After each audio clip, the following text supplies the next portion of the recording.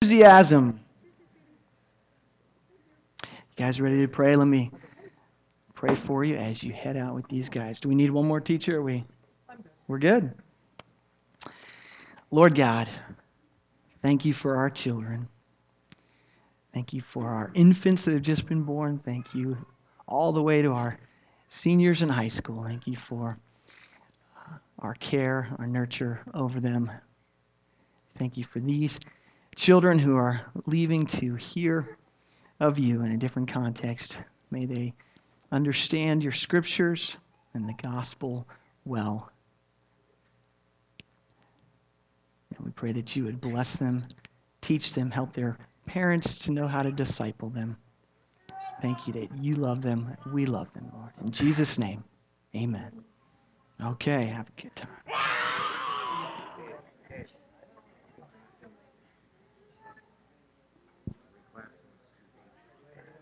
I think they got 4 there.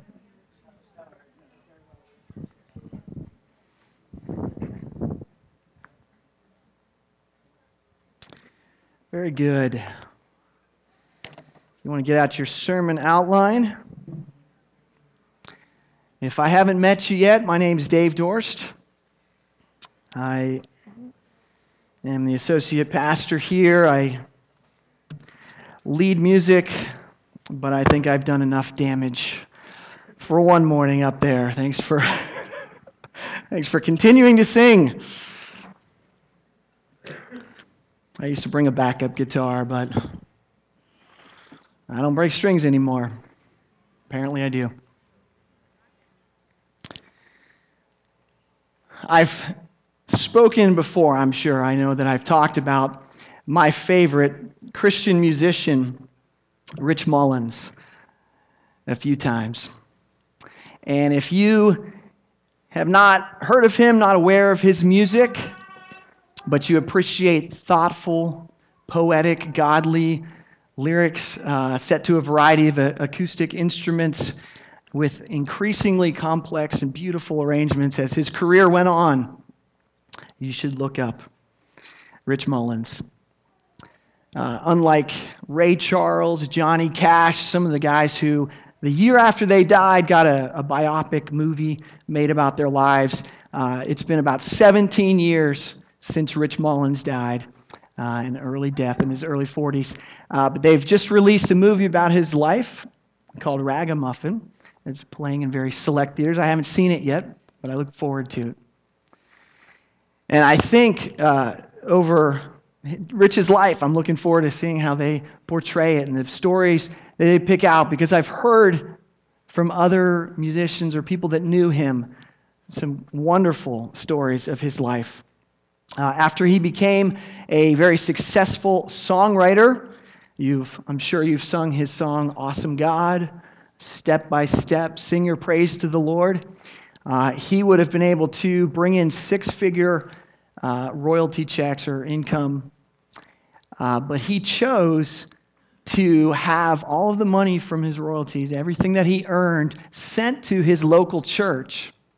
And then he asked his local church, their board, to just pay him what the average working man's salary in America was at the time, which worked out to about $24,000 a year back in the early mid-90s. That's sort of unheard of in the entertainment industry, probably even the Christian entertainment. I heard a story of Rich touring with another artist who was opening up for him. And the artist couldn't figure out when she got on stage, her guitar was so out of tune. I hadn't touched it, but finally she went to Rich. I mean, he was the headliner. He'd arranged for all the help and said, why is my guitar never in tune? And Rich finally said, well, this kid that we brought along, he doesn't really know anything about music or guitars. I just thought it'd be great for him to get that experience and be around a lot of Christians. So just tune it when you can. At the height of his career, Rich moved to a Native American reservation to teach music to the children. One of my other favorite stories was very early in his career. Not many people knew him or knew what he looked like, he had been nominated, I think, for the Dove Awards. Those were kind of the Christian music Grammys. And anybody that was nominated and all these big shot music industry people were invited to this dinner. And somehow he got a hold of one of the servers' uniforms. And so he stood behind the food and would just serve people as they went through. And some people that knew him recognized him and thought, that's Rich. He would much rather serve than be honored. And I wonder where he got these ideas. I wonder where he got the notion that loving people and identifying with the underprivileged was more important than having a perfect show or a perfect life or a fat bank account. That it was more important that he serve people than that he be given an award.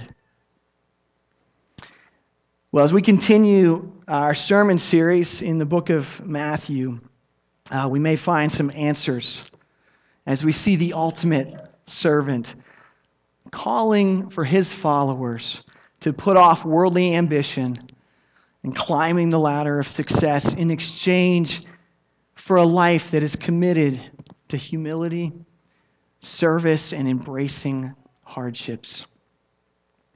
Let's turn to Matthew chapter 20, 17 through 28.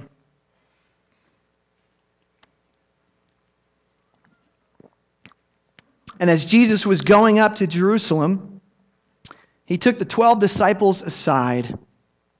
And on the way he said to them, "See, we are going up to Jerusalem, and the Son of Man will be delivered over to the chief priests and scribes. And they will condemn him to death and deliver him over to the Gentiles to be mocked and flogged and crucified. And he will be raised on the third day." Then the mother of the sons of Zebedee came up to him with her sons. And kneeling before him, she asked him for something. And he said to her, "What do you want?" She said to him, "Say that these two sons of mine are to sit, one at your right hand and one at your left, in your kingdom." Jesus answered, "You do not know what you are asking. Are you able to drink the cup that I am to drink?" They said to him, "We are able." He said to them, "You will drink my cup, but to sit at my right hand and at my left is not mine to grant, but it is for those for whom it has been prepared by my Father." And when the 10 heard it, they were indignant at the two brothers. But Jesus called them to him and said, "You know that the rulers of the Gentiles lord it over them, and their great ones exercise authority over them. It shall not be so among you. But whoever would be great among you must be your servant, and whoever would be first among you must be your slave. Even as the Son of Man came not to be served, but to serve, and to give his life as a ransom for many." The grass withers and the flower falls, but the word of the Lord endures forever. Let's pray. Lord God, give us insight to these challenging words. Help us to understand what Jesus was saying to his disciples at the time, but how it moves forth through history and guides all believers to follow him and to act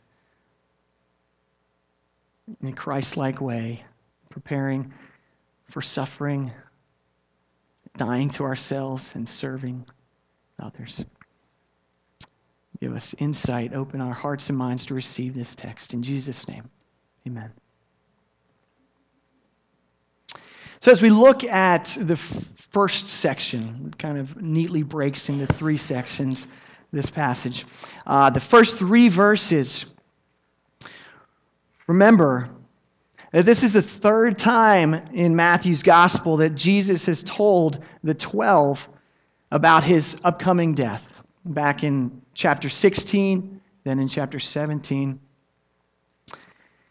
And I don't know how he can get more specific. He's getting more and more specific about what's going to happen as he goes. And so this time, the details of in Jerusalem, I will be delivered to the Jews and condemned by them. Then I will be abused and crucified by the Gentiles, but I will be raised from the dead on the third day. Jesus has set his course to Jerusalem, knowing full well that betrayal, pain, abuse await him there.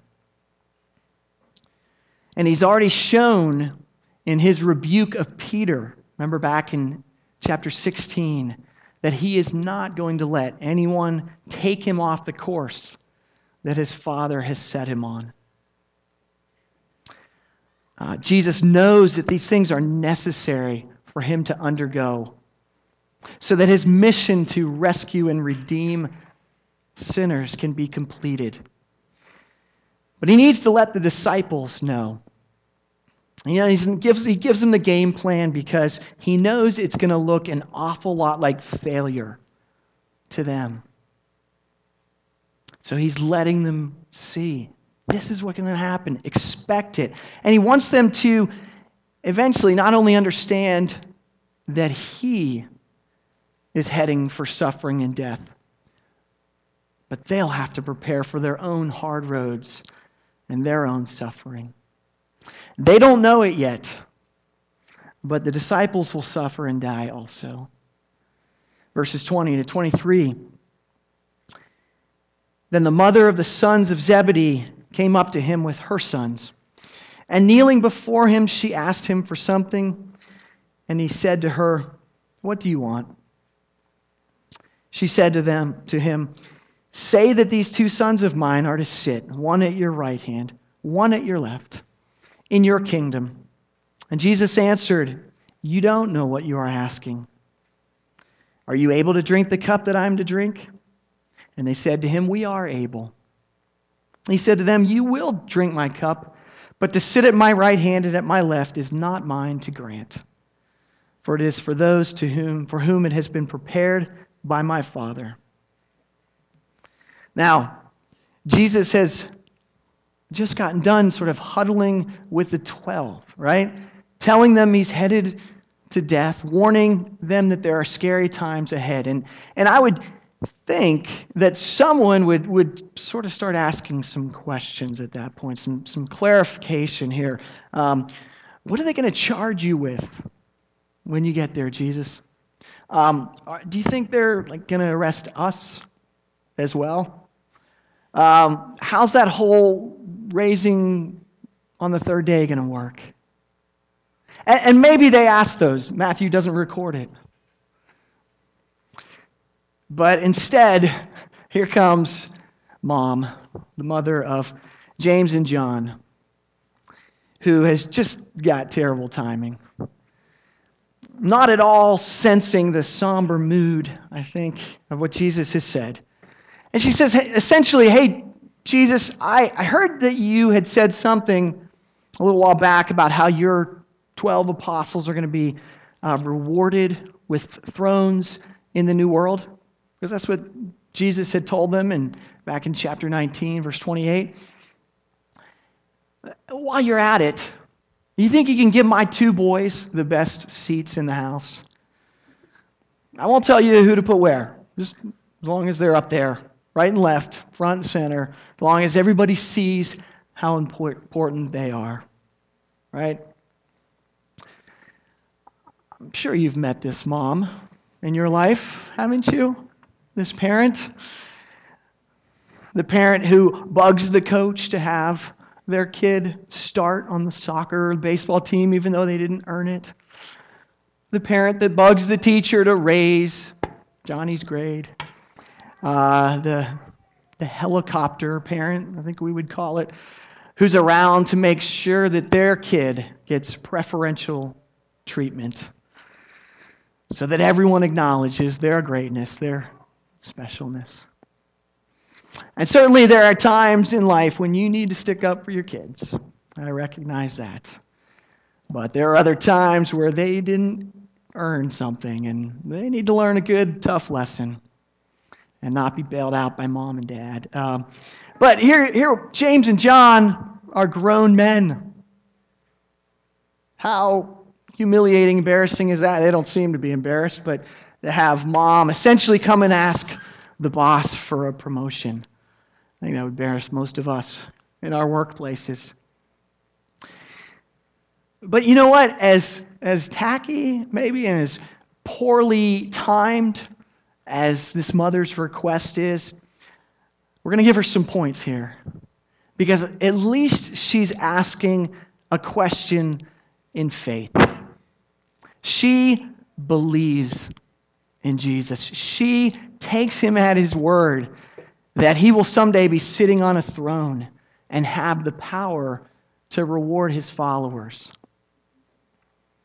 I mean, at least she's not asking something to the effect of, let me see, after you die and this whole thing falls apart and dies out and it's a waste of time, who's going to watch after my kids? Right? Who's going to protect them when the Romans come to get them? It may not be the right question she asks, but at least it's a question coming from a heart that believes Jesus is who he says he is. And so Jesus answers. And I think he turns to address James and John, who have kind of followed mom. And he says that while they believe that Jesus will have the power to reward them, they have misunderstood the path to glory.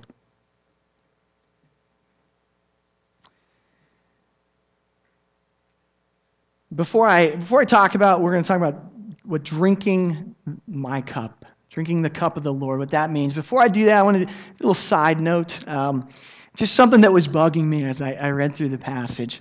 Because I think it would be easy to read this passage and think, you know what? The problem here was that the disciples were too focused on heaven and their rewards there to be any good to Jesus. And so I should never think about heaven or my rewards there.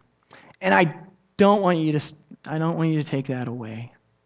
I believe that the scriptures tell us, Paul says, set your minds on the things above. Jesus says, store up treasures in heaven.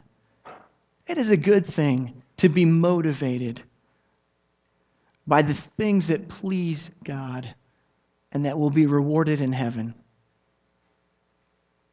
I think the trouble is when we think we're going to be the heroes in heaven, right? That's what they're saying here.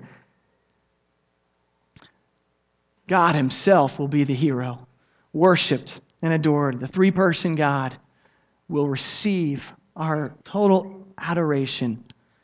But God will reward you for your work, your sacrifice here on earth. I don't know exactly what that's going to look like, but it motivates me when I think that ministry's going too slow or not, or things are frustrating in my life. I think I need to focus on what God says is important. And even if nobody else recognizes it, God is encouraged by his people following him. So, side note, back.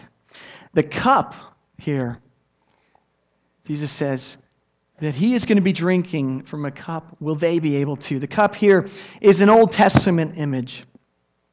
And I've listed two passages there in your outline, and listen to what they means. Isaiah 51, stand up, O Jerusalem, you who have drunk from the hand of the Lord the cup of his wrath, who have drunk to the dregs the bowl, the cup of staggering.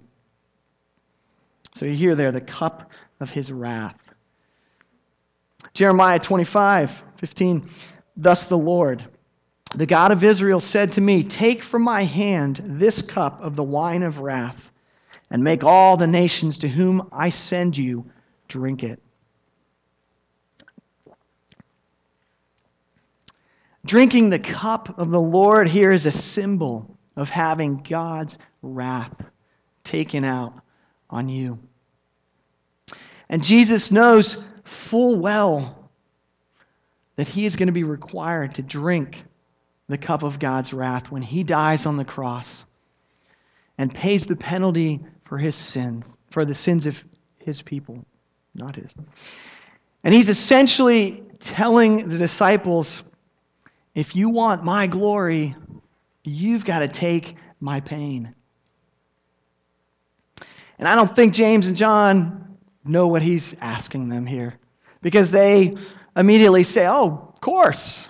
Yeah, we'll drink your cup, whatever you're having. I'll drink that. I think they understand what's behind that image, what he's really asking of them.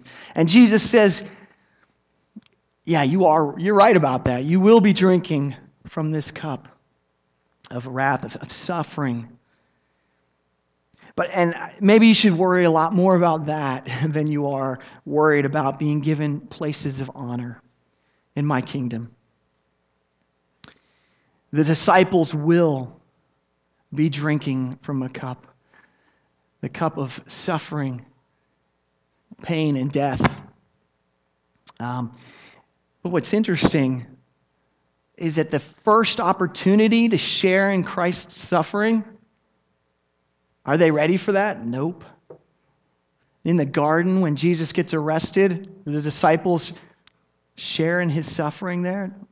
They flee, right? But after Jesus' death and resurrection and the coming of the Spirit at Pentecost, they find their courage, the Holy Spirit courage to suffer for their faith. James, according to Acts 12:2, was executed by Herod's sword. John lives to an old age, but is arrested, exiled to an island at the end of his life. And they know suffering. Peter was the exact same way. He has that same bravado. I'll die for you, Lord. Right? He tells Jesus later in the Gospels, and Jesus says, yeah, you will, but first you're going to deny me 3 times. The first chance you get to suffer and die with me, you'll pass. And of course, that's what happens. But Peter, he gets his mission, gets on track, and he ends up being crucified upside down for his faith. That's what church history tells us. And we're called to be ready to drink from the cup of suffering for Christ too. Not in the same way Jesus did, probably not the same way the disciples did, but we are called as well. The New Testament is packed with reminders that we need to prepare to suffer, to endure hardships for the Lord. The letters of Peter and Paul overflowing with reminders that suffering should be expected and will bring good things into our lives. Not that it's an easy thing. Remember, it was hard even for Jesus. We're going to see that in the garden. Matthew 26:39, Jesus says, "My Father, if it is possible, let this cup pass from me.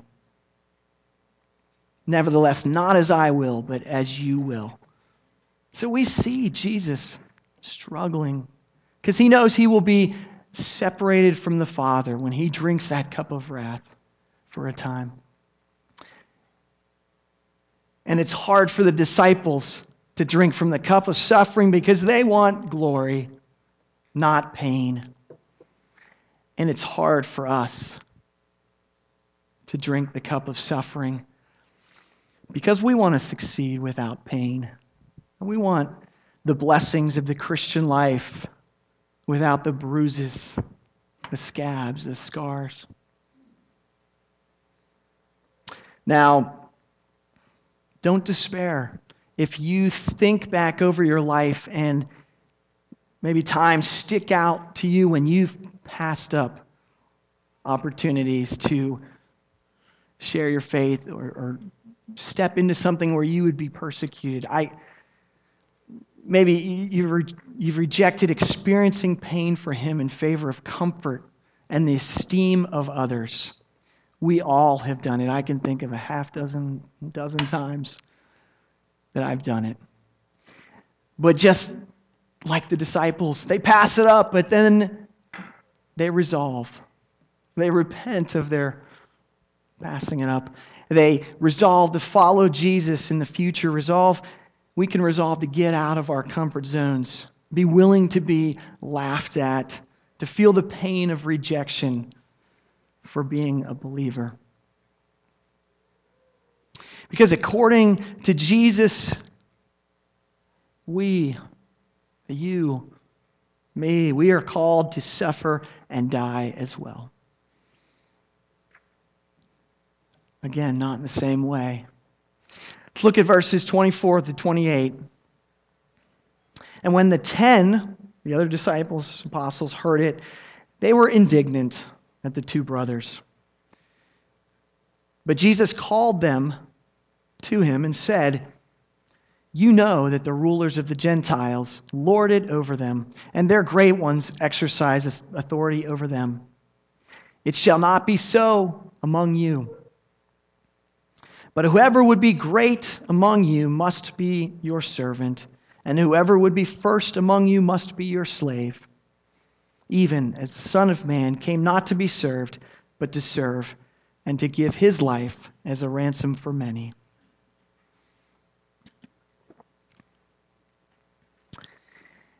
There's been a lot of news just in the past month. I don't know how much you keep up with current events in ministries and the church, but I've read a bunch of articles and stuff about famous pastors and ministry leaders.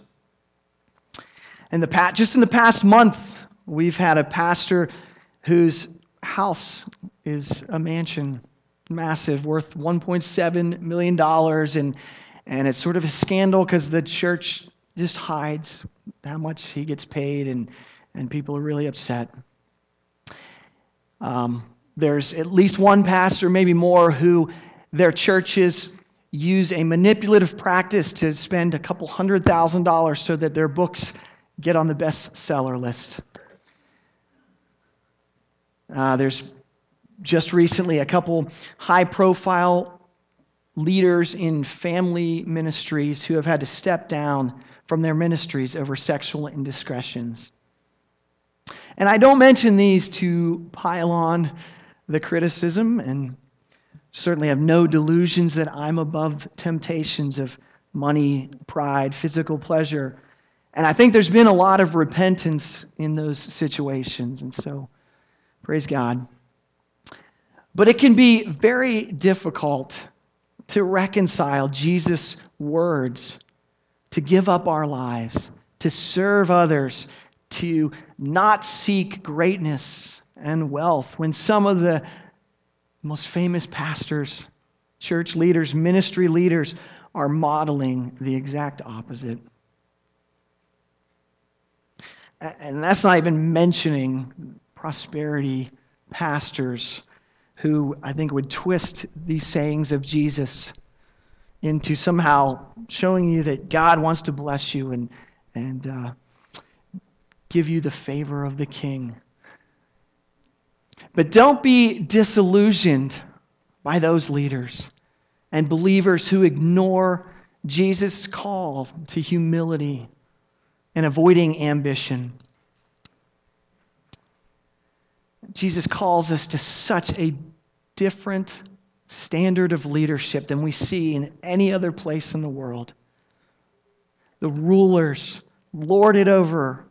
The great ones exercise authority, but not in my church.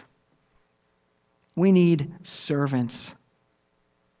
You don't become great in Jesus' eyes in the kingdom of heaven by shooting for greatness.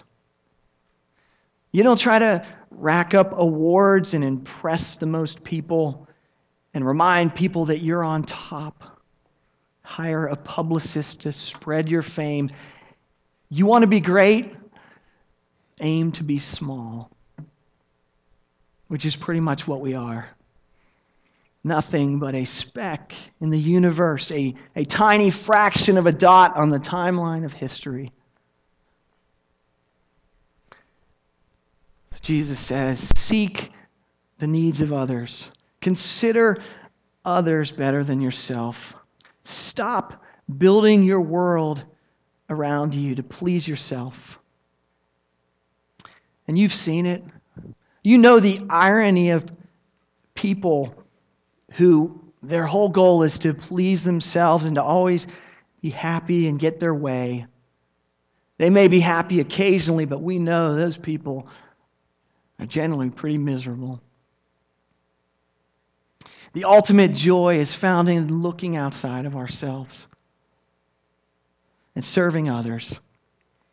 We're called to die to our natural selves, our natural desires and goals.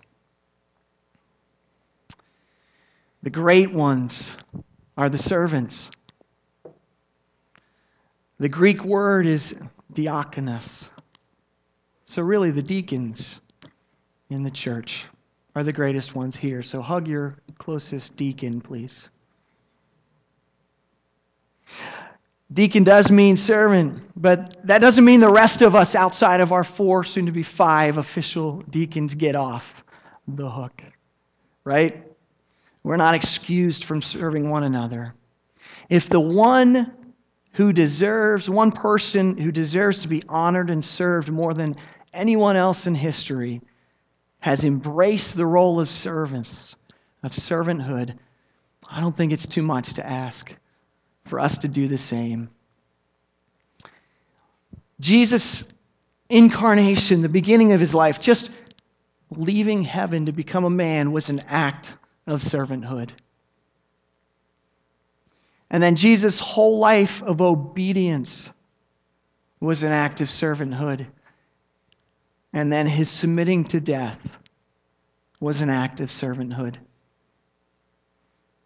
And if you call yourself a Christian, you are a little Christ.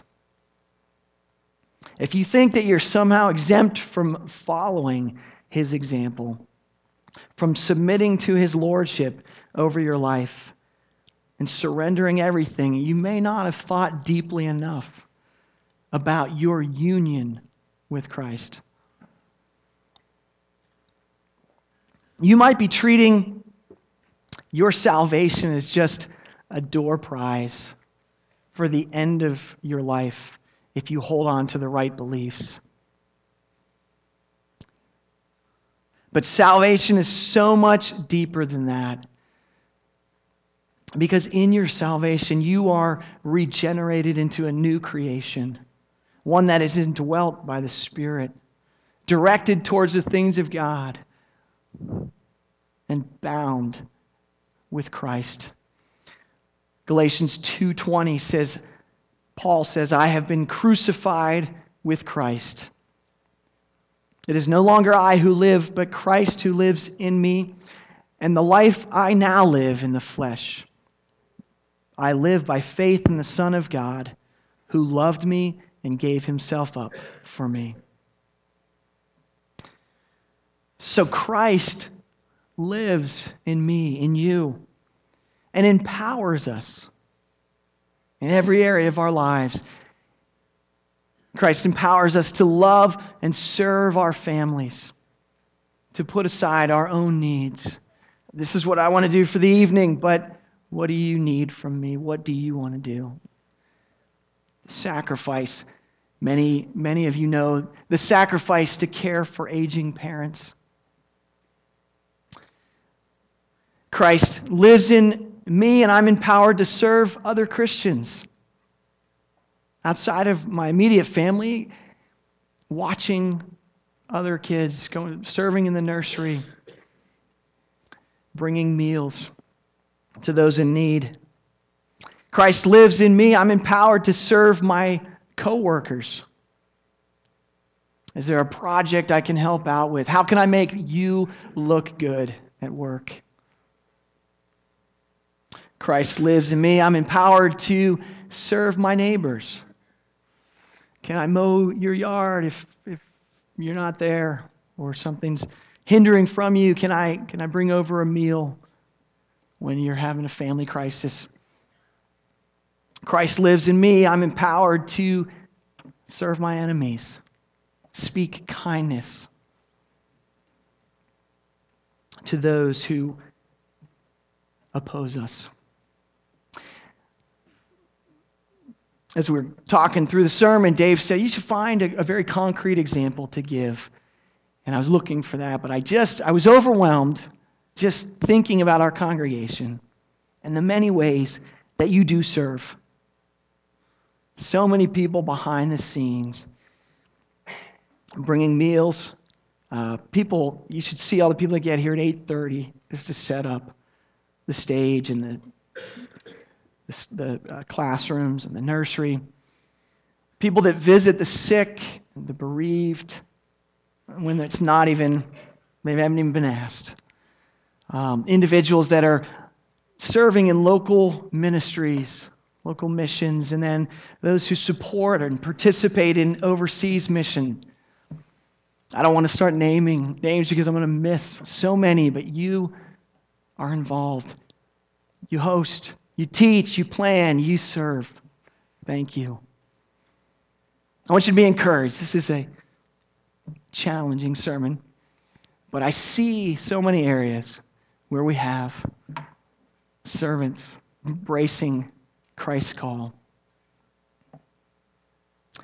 And if you are not a believer, a Christian who's turned his life over, I wish I could offer you a Christianity that was easy, that was always fun, that made you the most popular person on your block.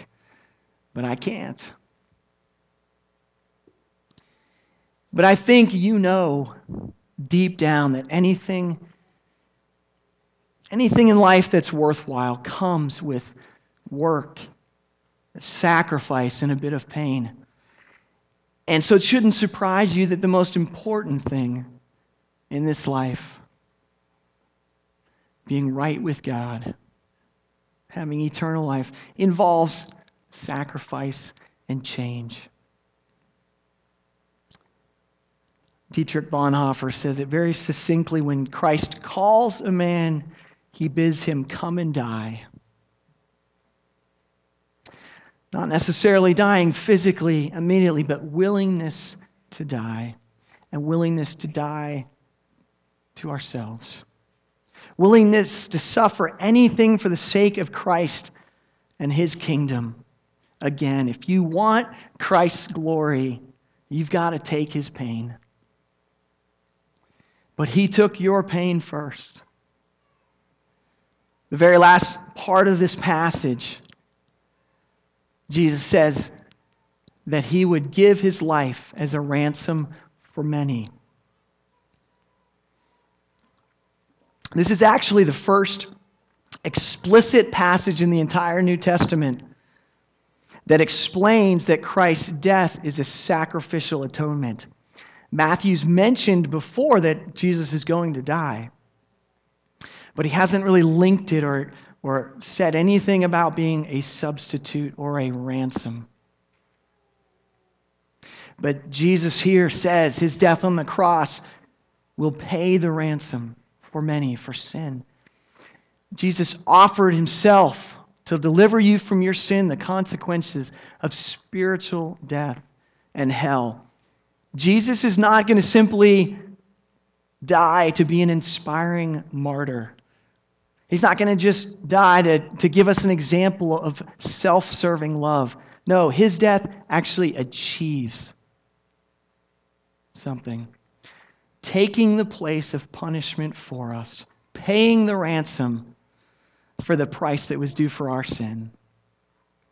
1 Peter 1, parts of 18 and 19, sum it up. That you were ransomed, not with perishable things such as silver and gold, but with the precious blood of Christ. Jesus gave up everything. He was a servant in every way He could be. And you have the key, the answer to eternal life and salvation because of it. And he calls you to respond in faith, to embrace his death as a ransom for your sin, and then to model your life after his servanthood. Let's take a few moments to pray and thank him for that and commit ourselves anew to what he's calling us to.